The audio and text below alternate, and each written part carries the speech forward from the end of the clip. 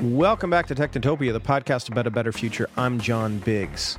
Today on the show we have Amol Sarva. He's the co-founder of Knotel and an entrepreneur. This is Technotopia. This episode of Technotopia is brought to you by Typewriter.plus. Typewriter.plus is a full-service editorial agency that brings amazing editors from places like the New York Times and TechCrunch to work on your writing. Need a blog post, a white paper, a presentation? The Typewriter team can write or edit anything on nearly any topic. Visit them at typewriter.plus for a free quote. That's typewriter.plus, typewriter.plus.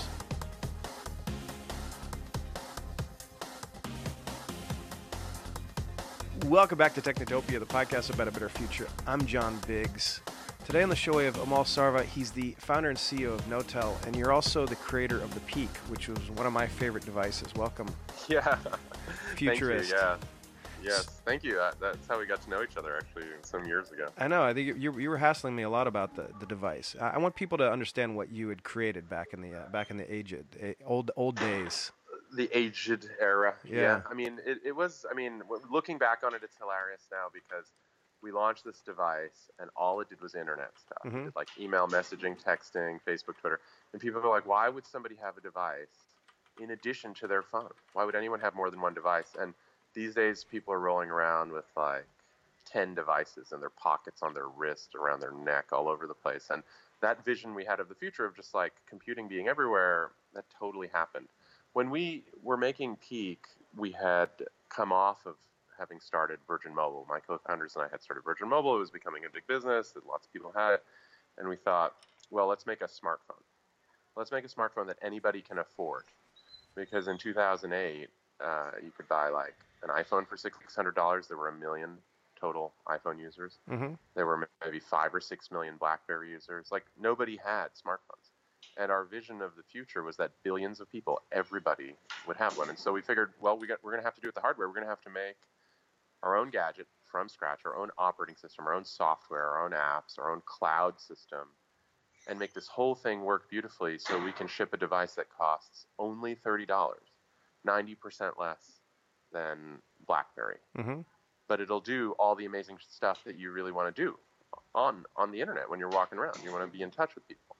So we made this device, we shipped it, and yeah, I mean, the business was successful. The device was beautiful. It was like all over the press. You know, you were nice to it. Everybody, it was like on TV all around the world. I worry I wasn't nice to it, but I have it here somewhere. I have it in a box. I have it in a box here. I have the Twitter one as well. I have the Twitter only Peak, which was a little device that you carried around and you did Twitter on it. Yeah, and you're not the only one, actually. There are a lot of these like mobile device museums I've visited where people have like their collections of the most interesting mobile gadgets in history. And yeah, the Peak is regularly in those. And then, yeah, I mean, unfortunately, like the device, it was hard to sell millions of those, but the software ended up being really interesting to a lot of huge mobile phone companies. And at the end of 2012, we sold the company to SoftBank. Mm-hmm. And they've put it on 500 million phones around the world. So the Peak's DNA still lives on in like this weird like zombie state. Well, actually, not even zombie. Yeah, it's still it's very cool. Interesting. All right, so you 500 million monthly uniques on a dead device. All right, I wish BlackBerry could say that. I guess they probably still have something going on in BlackBerry, but who knows? All right, so now you're working at Knotel. So you basically have a real estate kind of co-working sort of play. Why did you move from futuristic devices to old-fashioned real estate? Right. Well, I mean, I've worked on a lot of different topics as an entrepreneur over time, and usually once you do one thing, you hate that thing and don't want to do it again. So I did mobile phones, then I'm like, no, I'm going to do smartphones. Then I'm like, no, I want to do enterprise software. I want to do neuroscience. I started this company, Halo Neuroscience, which is actually, it's doing really well. It's like a gadget, similar to some of my other stuff, but it's a gadget you put on your head that helps your brain work better. Mm-hmm. And the product that we are shipping to like elite military units and top athletes is a gadget called Halo Sport. It makes people run faster, jump higher, shoot better. It's a really like a breakthrough idea. But through all that work, I'm doing this, I'm doing that. I have companies growing, shrinking. A recurrent problem for me was, what do I do about my office? And so after we sold Peak, I had this office that was like big enough for 50 people. I'm running it, I'm doing my thing. but I only had 5 people initially on my new project. So I was sharing it with a lot of folks. And so a couple of years ago, I was kind of into doing this for a while. And by 2015, my co-founder and I, for this company Notable, we noticed, this office totally works. Like, people love that we're able to share our office with them. The owner of the building loves what we do here. He wants to give us another 5,000 feet, another like 50 people worth of space. And so we stopped and thought about it, and we're like, maybe we are just lucky to be here at a moment where we have discovered something interesting. Let's see if we can make it bigger. So that was back when we were at 10,000 feet. Now we're at nearly 1 million. So we're 100 times bigger. So this is something that I want to try to understand. What does the future office look like? Is if everybody's correct, and we're moving towards like a world of VR, and we never go into an office, and we sit in our stasis tanks, taking food through our esophagi. Is that the way it goes? Lord. Does it go to the WeWork vision? Does the office as a cubicle farm disappear? What happens? Oh my God. Well, here's like a really good way, I think, of framing what the future looks like sometimes. Bezos has this really nice expression. So Bezos has this thing where he's like, people come to me all the time and they ask me, hey, Jeff, tell me what's changing. What's going to be different in 5 or 10 years? And they almost never come to me and ask me what's not going to be different. And I think that the more interesting question, and this is Bezos talking, the more interesting question is what's not going to be different in 10 years. Because if you can figure stuff out that's not going to be different, then you've got a really interesting idea. Because you're just going to chase that. You're going to make more of that. And I think it's an interesting answer to your question. Because, like, what's the future of office like? Well, one thing that's, I don't think, changing, definitely not, is that people are going to have to work together. They're going to work together in real life together. There's a bunch of stuff they don't need to do in person anymore. Like, I don't need to read you the results of my QA test on a product. Like, there's a lot of information transfer that we don't need to do in person anymore.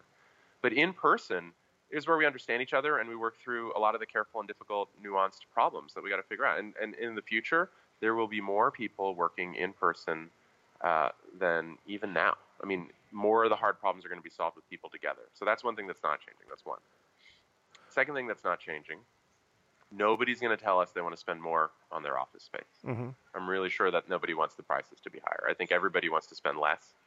And a third thing is they want to spend less of their time and energy on it.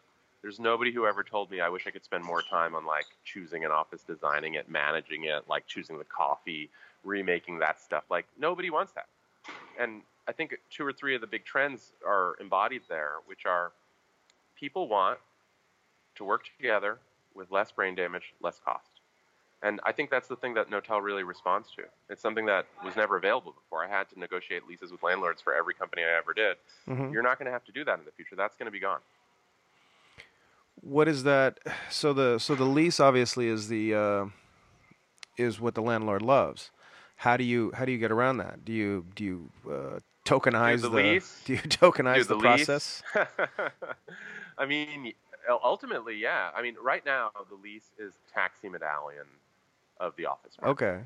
The lease is like a necessary evil that's connected to the old way that the world worked, where no one could trust each other, where there was no information, where there were not liquid marketplaces, where people were unable to move easily around, and where landlords could not easily refill their inventory. Now, so much has changed that you no longer, as a landlord, need to ask someone to come and stay for 10 years in order to be sure your place will be full. If you run it the right way, if you run it the way we run it, your place will be full. You'll make more money than you did on that old school model with leases. You don't need that taxi medallion anymore. You can move to this new and innovative model. And the way we do it that makes landlords more money and helps companies be flexible is because we are facilitating through software and through our service, people sharing space with each other, each person gets the amount that they want. Like, you don't have to order a whole pizza in order to get one slice anymore. You can get it by the slice, which, like, for most of the listeners on this podcast, if you're not in New York City, you don't even know what that means. But, like, getting it by the slice is like getting exactly what you want. And when you get it by the slice, you can pay the right price. Whereas in most traditional real estate, you end up buying a lot of extra space. You pay for empty space for years until you need it. That means you can't spend as much. Landlords make less money. So the basic insight we had is if we can facilitate the sharing and the flexibility and the scaling, if we can build something truly agile, an agile headquarters, then people will pay the right price. They'll probably save money, but in aggregate together, they're going to pay more. They're going to pay more, and landlords will be able to make more money. And we share this excess value that we create with them. So that's just like the pure marketplace applied to real estate. There is another thing. Okay. And we'll get to that too. I mean, if you want to, it's like, why is the iPhone irrelevant with Office? Like, that question is such a deep and trenchant question. When you walk into a building, like you come out of the subway in Manhattan, you pull out like an access card, you talk to a security guard, they check on some computer that's like wired in by Ethernet, they type in your stuff, you get to the elevator, you press a button, you press another button, you press another button again, you get off on the floor, another access card, a door has to open, you go in, you say hello to the receptionist, you walk down some hallway, you look for a meeting room, you say, oh, can I use this meeting room? You start dialing physical buttons on a telephone to like get on the conference call. It's insane. The amount of offline interaction required to just use these physical assets is insane. You would never accept that. You would never accept that for anything else that you use. Mm-hmm. You don't get cars that way anymore, right? You just like open your phone, press your button, and you're getting a car. And you get there, and the money moves. Everything happens. Buildings need to work that way too. And now that we're controlling so much, we're at around 45 buildings, 1 million square feet. At the end of the year, there'll be like 150 buildings, several million square feet. Now we've got enough stuff. We've got enough stuff that we can push our software into these places. And you can pick up your phone and just walk without ever talking to anyone, ever touching anything, and only have the real-life human interaction, which is about real stuff, not about, oh, please let me in, oh, please call the elevator. Like, all that bogus stuff does not need to be done with your fingertip. So you're putting your money where your mouth is in this sense, and I don't want to turn this into to the marketing show for Amol's real estate business, but I actually like this idea. So you're in a position with your 1 million square feet plus your 150 more spaces where you're basically just building this out. So you can set terms for these places. Why isn't anyone else doing it? WeWork kind of does it, right? They have a few things, but there's still somebody always sitting up front who's basically checking you in and stuff. Yeah, I mean, I don't think that this vision is something that I invented, honestly. Like, I think that's got to be where the future goes. But nobody runs enough office today to be able to just grab it by the throat and make it happen. Mm-hmm. So we're getting into the strike zone on that where we can do it. But one of the weird things about the real estate business, unlike basically every other business I've ever worked in, I've never worked in a business like this. This business is so fragmented. Mm-hmm. The biggest office owner in New York has way less than 10% of all the office. And they have none in London. And then the biggest owner in London has like 5%. And then the biggest owner in SF has like, I mean, if you compare that to mobile phones, where I spent a lot of my career building big businesses, huge difference. I mean, the US has like 4 mobile operators, and they all have like 20 to 35% market share. So if you make something cool, if you're like Apple and you make a great phone, you just pitch AT&T, they launch the thing, and everyone can get it. In the office world, that hasn't been possible. And so we have been doing a lot of the dirty work of doing business, hustling, putting together a lot of these properties, and now finally we get to do some really cool stuff. And some of that is like the iPhone of buildings. Mm-hmm. I mean, you talk to real estate people and you say, "What's the iPhone of buildings?" I mean, they just mean like a glass tower, and that is not what anybody means. they mean the elevator where you type the number in before you get on the elevator. Yeah, it's a big deal. It's ridiculous. It's ridiculous. Completely ridiculous. So if we're talking Bezos here, we're saying that in the future, the need for human interaction is not going to go away. What's going to keep it that way? I mean, we're expecting a destruction of most jobs in many cases. Actually, a lot of lonely jobs, right? You're going to lose a lot of drivers. You're going to lose a lot of programmers, that kind of thing. Why do we need to come together? Why do we still need to come together as humans? What have you seen? Well, I mean, first I'll tell you something that isn't like rooted in my no-tell work, but it is rooted in some of my work on technology and futurism. Every time there's an innovation, like they make the ATM, and you think you won't need bank tellers anymore. Yep. Every one of those that I've looked at, you end up with an industry that's way bigger. You take like the transaction cost and the friction out of that business, and you end up with way more bank branches and way more loan officers and account managers and people that work in the business. You no longer need someone to like make change for $100 bill. That's great. You no longer need someone to like pull some cash out of your account. Cool. But now these people are giving you advice, and they're helping you do the more complicated stuff. That is the lesson of history. So that's one big thing. It is very likely that automated driving, for example, will end up with way more people in the logistics, delivery, and transportation businesses, because those are the people who will help you figure out what you want, be nice to you and help you be comfortable, help you land in the place you want to go to. It's just going to become a way bigger industry. There's going to be trucks rolling 24/7 doing all kinds of stuff. If you think Amazon 2-day shipping is interesting or 3-hour shipping is interesting, there's going to be a truck outside your house before you even think about what you want. And that truck's going to deliver what you want. Some friendly person will hand it to you. And so I think that many industries are actually going to grow in the total labor requirements. That's the first point. Second point, there aren't enough people. Even with all the power of automation and the productivity gains, the American population is going to be trending down after 2050. It used to be the American population would increase at like 2 or 3% a year. And one of the big drivers of our richer economy has been more people doing more stuff. If we want to keep getting richer at 2 or 3% a year for another 30 years, there are a lot of jobs to do. There's so many jobs that the robots will not take them. There's not even enough robots. There's not even enough productivity. So there's going to be a lot more people doing a lot more stuff, and it's going to be higher order, more complicated, more creative, more sensitive, social and emotional stuff. And those are jobs you're going to do in person. All right, sounds good to me. What's what does your day look like in 20 years from now? I think I'm going to spend a lot of time looking at screens, processing huge amounts of information. I read an interesting thing about Charles Darwin a few years ago. Charles Darwin, the great scientist, the guy who is the co-discoverer of evolutionary theory. A really interesting fact about him is he used to write a lot of letters. He wrote 3,000 letters a year. Mm-hmm.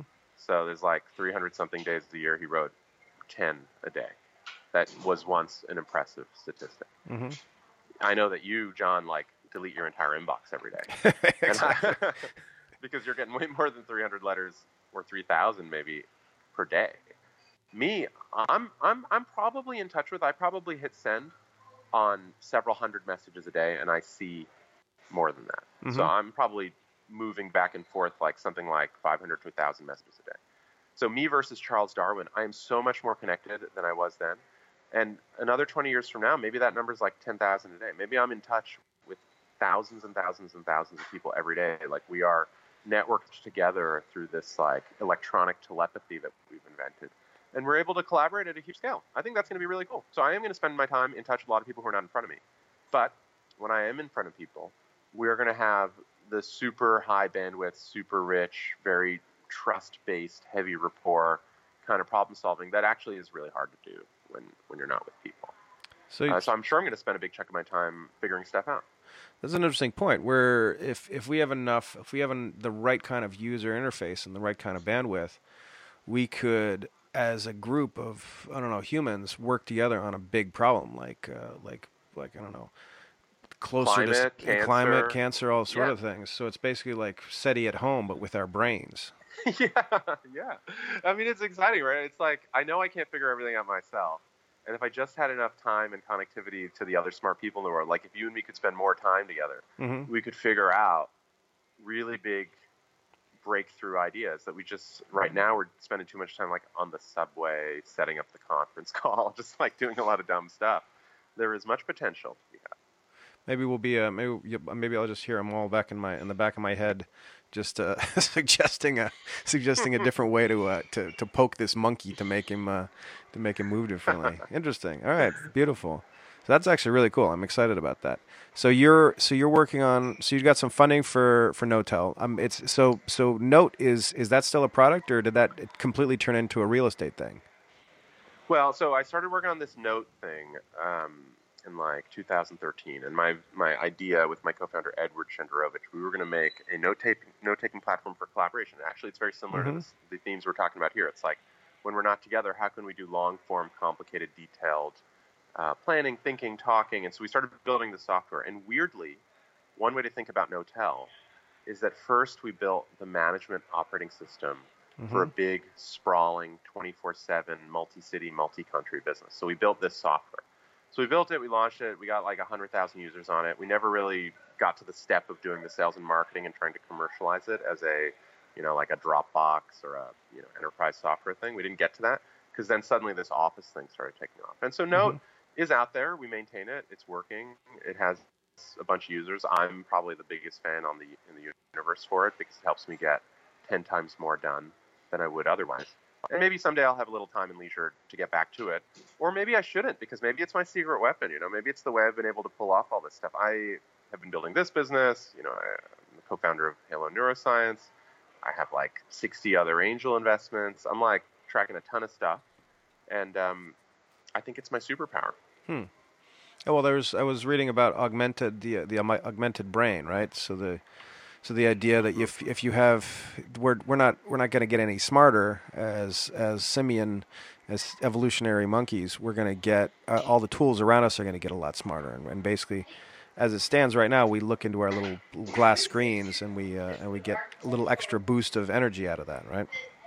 Yeah, and it's like a really low bandwidth interface, right? Like you have to look at the screen and get a prompt, and the product that we invented at Halo, it doesn't go through your vision system or your hearing. It goes directly through your skull into your brain. What we accomplish right now is fairly modest. We stimulate a certain brain area, but I see how that curve goes to teaching you a language, reminding you about your wife's birthday, telling you the answer to a question someone's asked you. It's like, bam, the answer's in your mind. Wow. The brain-computer interface, I think Halo is like a breakthrough on brain-computer interface, and soon information will be moving, not just energy and stimulation. All right, Amol, where can people find out what you're working on? Well, I mean, if you, I do write a lot on my amol.sarva.co blog. If you type in amolsarva.com, you can see just all the things I'm working on. Knotel, knotel.com. Anybody needs an agile headquarters, happy to help you. New York, London, San Francisco. Note.com is that superpower, knote.com. HaloNeuroscience.com is the Halo product. And if you write to me, I'm happy to write back. Amol@sarva.co. Listen to this. You're like Charles Darwin. You're going to be sending 10 letters a day pretty soon. I will not respond in writing by hand through the mail. That unfortunately, I can't promise. This has been Technotopia. I'm your host, John Biggs. Thank you very much, Amol, for joining us. This is great. Pleasure, man. Thanks. Technotopia is brought to you by Happy Fun Corp. Happy Fun Corp is a design-driven technology company in Brooklyn, New York that specializes in building mobile and web applications for startups and Fortune 500 companies. Whether it's a new mobile or web application that will help people experience the internet in a fun new way, or software that will interface with a new piece of top-secret hardware, Happy Fun Corp is always up to the challenge. Big or small, Happy Fun Corp loves building software and loves working with great people. Come build with them. HappyFunCorp.com.